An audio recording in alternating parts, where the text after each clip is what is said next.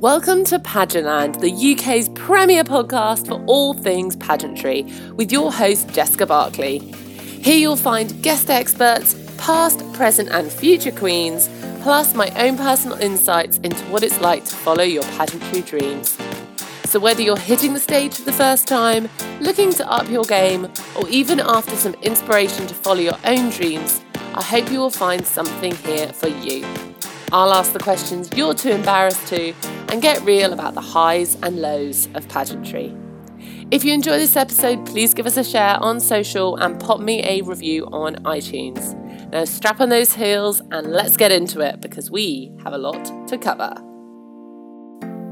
Hello, and welcome back for another episode. In this episode, we are going to be doing our Ditch Procrastination and Gain Focus Part 3.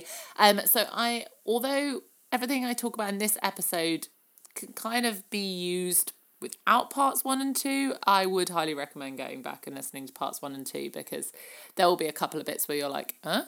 Otherwise. But the majority actually of this episode could also be used as a bit of a standalone too.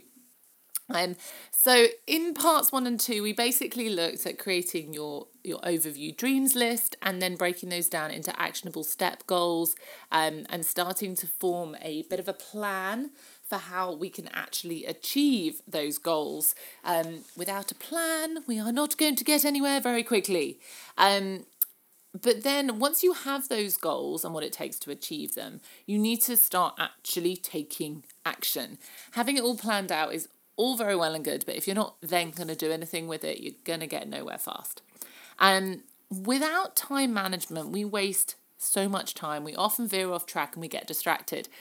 Cue the procrastination, cue the loss of focus. And then we wake up in 12 months' time and go, I've still not got any closer to what it was I wanted to do.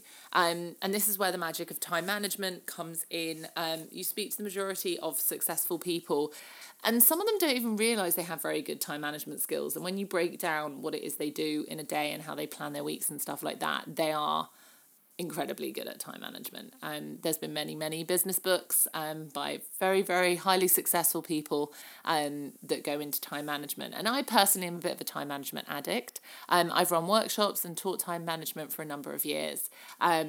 It's also played a massive part in my health and fitness business because that is the number one reason for not exercising you will hear is that I don't have time. So I break that down for people and help them with that as well. You need to know ahead of time what you want to achieve in a week. If you're going to actually achieve what you want to achieve in that week and actually map it out. This for me is done in 2 steps. One is to have a to-do list of just the items for that week.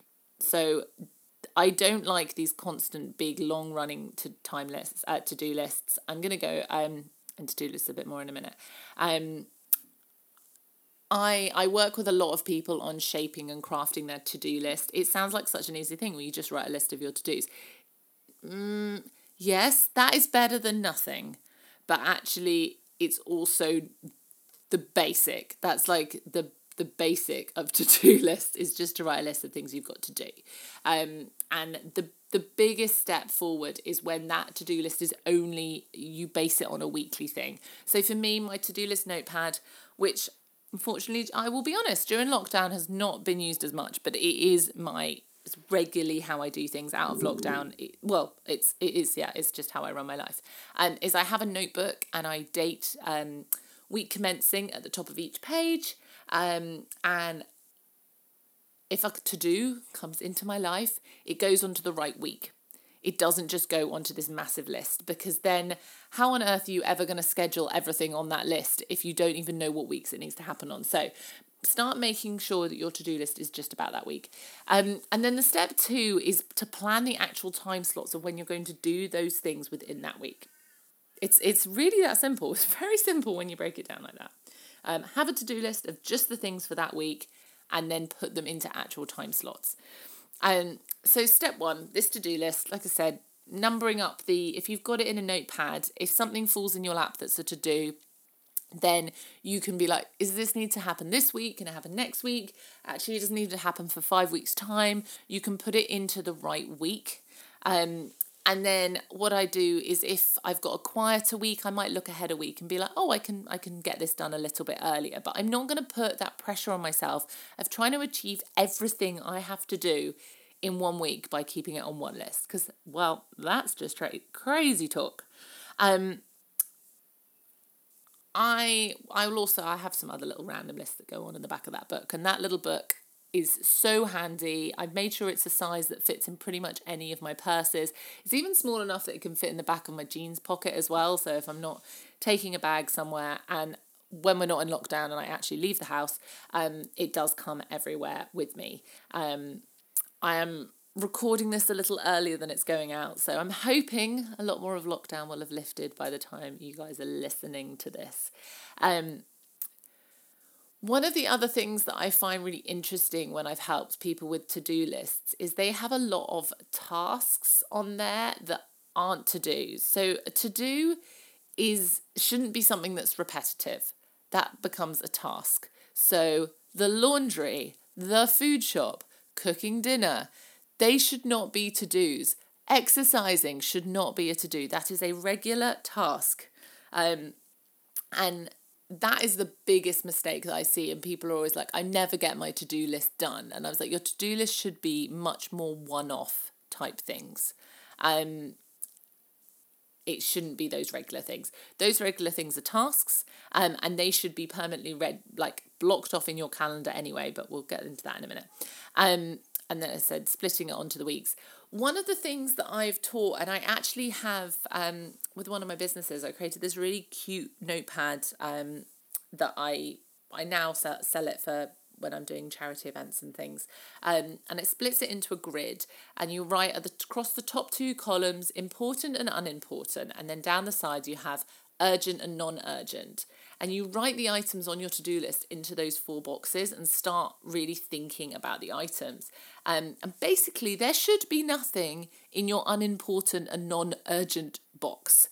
And so often people have a lot of stuff that ends up in there, which is often where you need to reassess whether it should be on your to-do list in the first place. So get aggressive with your to-do list. Give it a good old declutter. Put it into the right week orders. And then one of the other ones that I really love is giving it an allocated time of how much time it's going to take you. Now, yes, this might be a bit of a guesstimation, but if you know it's a 2-hour job, put 2 hours, or roughly 2 hours. If you know it's a 10-minute job, put 10 minutes. And it makes it much, much easier to then plan it out. So then your step 2 is to block out the specific times. And this is funny enough called time blocking. Or calendar blocking. Really, really simple. Simple name, does what it says on the tin. For me, I love planning on paper. So Sharpies, big white piece of paper, lots of coloured Sharpies. But when it comes to actually blocking out my time, the very specifics of my diary, I'm all digital. I'm all about the digital. One, you can put those regular tasks in as a repeat without having to physically go in and write stuff. 2, it's so much easier to move things around. You can automate stuff. So when I book a podcast episode in, an interview in, it automatically gets uploaded and saved into my calendar. And the booking system that uses that can read my calendar. So in theory, it shouldn't double book me. Occasionally it happens, but usually it's something that I've done wrong as opposed to it. But occasionally it double books. But on the whole, that all goes in and it's nicely automated and it connects up to other systems. I can access it wherever I am. I can log into that. So even if I haven't got my laptop or my phone with me or anything, I can still log into my calendar. Also, if I need to move something, it doesn't just get rubbed out or anything. I have to physically move it to another time slot or go through a 2 process like delete. I can't just go, oh, that didn't happen, and not move it over. I love Google Calendar. I've used the one that came with my iPhone, which I think is literally called like iCal or whatever it's called. But Google Calendar, I don't know, it's just the functionality of it for me is so much better. The colour coordination is so much better. You basically view one main calendar, but you have different what they call different calendars in there. So for me, I have a Harry calendar, a Felicity calendar, a fitness calendar, a food calendar. And basically you see them all on one screen, but they're all different colours. So anything to do with my partner is one colour, anything to do with my daughter is another colour, anything to do with exercise is another colour. So without actually having to read any words, I can sort of see how my day's going to be panning out and what sort of things I'm focusing on in that day.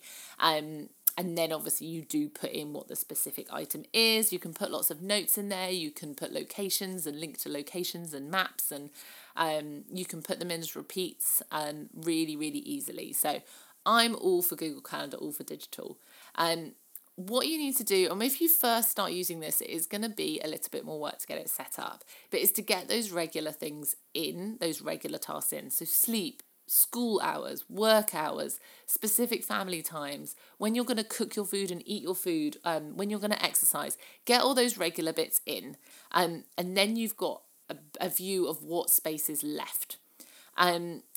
Decide what percentage of that remaining time you want to use to work on your goals, and then block off set spots. So I would have a calendar or a colour that is specifically for pageant related things, and I'd be like, right, I want to make sure I'm committing like 7 hours a week, say, to pageant stuff. These are the hours that I've got, and I block it off in that colour, but I will just put either a to be confirmed, TBC, or some like 3 question marks. And again, I will put them in as regular slots. Then the week before, I'll get my little to-do list, weekly to-do list out, and I'll look ahead to the next week's to-do list. And I will go back into my calendar and I'll change those question marks to actual things. I will make them specifics. I cannot emphasize enough how important it is to make specific time slots for when you're going to do things. Otherwise, stuff gets forgotten off the list. You end up looking at your to-do list on Sunday night and go, I was meant to do this, and this week, and I haven't. Or you just try and do the things you like first. There's a concept called Eat the Frog, which I've mentioned before. And you might be like, right, I'm going to get the thing I don't want to do the most out of the way first at the beginning of the week. Or you might go, this item's going to move me forward faster, so I'm going to do this one first. Like, look at the order of things you need to do. So for me, if I had time blocked out for the podcast, I do block out time for the podcast, and I'm like, right, by the end of this week, I need to have all of November's episodes done, recorded, edited, and uploaded. Well, I can't schedule to do the uploading before I've recorded them, and I can't edit them before I've recorded them. So I need to make sure that I'm putting them in my diary in a suitable order that I can actually complete the work by the end of the week.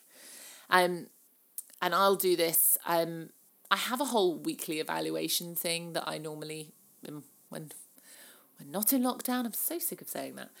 So I have a weekly evaluation thing, and part of my weekly evaluation is planning the week ahead. And I will sometimes do that. I don't know how my diary is going to look after lockdown, so I'm so sick of saying that word. But it can, sometimes it's a Friday evening thing, depending on my workout commitments. Sometimes I do it as like a Sunday morning pre-church thing. But I normally have a regular spot that I will consistently for a good couple of months use that same time slot to do a weekly review. And in that I'll be planning out the week coming up and what's going to be going on based on what's on my weekly to-do list, and the available space and time that I've got. The more you start planning in other areas of your life, the better overview you get of your time, where you're wasting your time, and where you could be using time to spend on things that are more important to you. Time blocking can get quite addictive, but in a good way. If I feel like I'm not moving forward in projects enough, what I will do is I will block out everything I do. So I will put on their TV time, and I will put on their chat on the phone to a friend time, or take Felicity to the park time. Like, I'll block it all out so I can really see what's happened I'll do that for maybe like a week or two, really see what's been happening and why I don't feel like I'm moving forward. And sometimes that could be that I've taken on too much and I have to sort of assess my priorities and look at what I want to do more or less of. And sometimes I realise that actually I have spent 42 hours this week watching TV, and I'm like, I don't have time to achieve what I want to achieve and watch that much TV. And I'll be a bit stricter with myself the next week to get more done and stay away from the Netflix. But you can just use it for blocking out the important ones. Some people don't like having the white space. They'd rather put in chill out. And I'm going to say chilling out and watching TV is very important. But some people, I'm not going to say specifically TV, but having that chill out time is really important. It's just making sure that you're choosing to have it, as opposed to that you're just procrastinating into not doing anything else and you sort of slip into chill out time. You need to be choosing when you're going to enjoy that and vegging out or scroll through your phone or whatever that may be. It's up to you. You make those decisions. It's your life. It's your time. You choose what you're going to do with it. And that's, for me, is why I love calendar blocking. I am naturally lazy. A lot of people are shocked when I say that, but I'm naturally lazy. I could naturally stay in bed for hours with no music on, no TV on, and just slob out. I could naturally slob in front of the TV for hours again, watch everything on Netflix, even things that I've watched 12 times before, all of that. So I really need the planning and the blocking and knowing what I'm doing with my time, because naturally lazy and someone who doesn't like wasting her time don't go together very well. So I use strategies like this to stop myself from sort of falling into bad habits. I hope you found that helpful. I will probably do another part, at least one more part to this, maybe two, with building up some of these skills. These are skills that I often teach, be it through work or part of my platform, Goal Getters. It is often easier to do this face-to-face, where I'm able to talk people through things like Google Calendar. I've considered doing them as digitals and screen shares and stuff. But for now, if you've got any questions, do reach out, give me a shout. Because I have taught this stuff in a lot more detail. It's just quite hard to necessarily get that detail across in a podcast. So if you want to reach me on email, it's pageantland@gmail.com. Or you can find me over on social media. All our Pageantland stuff is Pageantland Online, sort of at Pageantland Online. Don't forget, we are still running the competition over on iTunes, so go and give us a 5-star rating and review. And one lucky review will win a £20 Amazon gift card. We will share the winner over on our Instagram page, so make sure you go and give us a review and then follow us on Instagram, because otherwise you will miss out if you win. And if we can't get hold of you, can't send you your gift card. Have an amazing day, and I will speak to you guys soon. Thank you for joining me today. I value and appreciate your time so much. It's wonderful you've given some of it to this episode. Please rock on over to our Facebook or Instagram and share your thoughts, and I would love you to give this episode a share while you're there. For any specific links, check the show notes or rock on over to our website, pageantlandpodcast.com, for more information about the podcast or how you can be a guest on a future episode. Have an amazing day, and remember, you sparkle your brightest when you're being yourself. See you soon.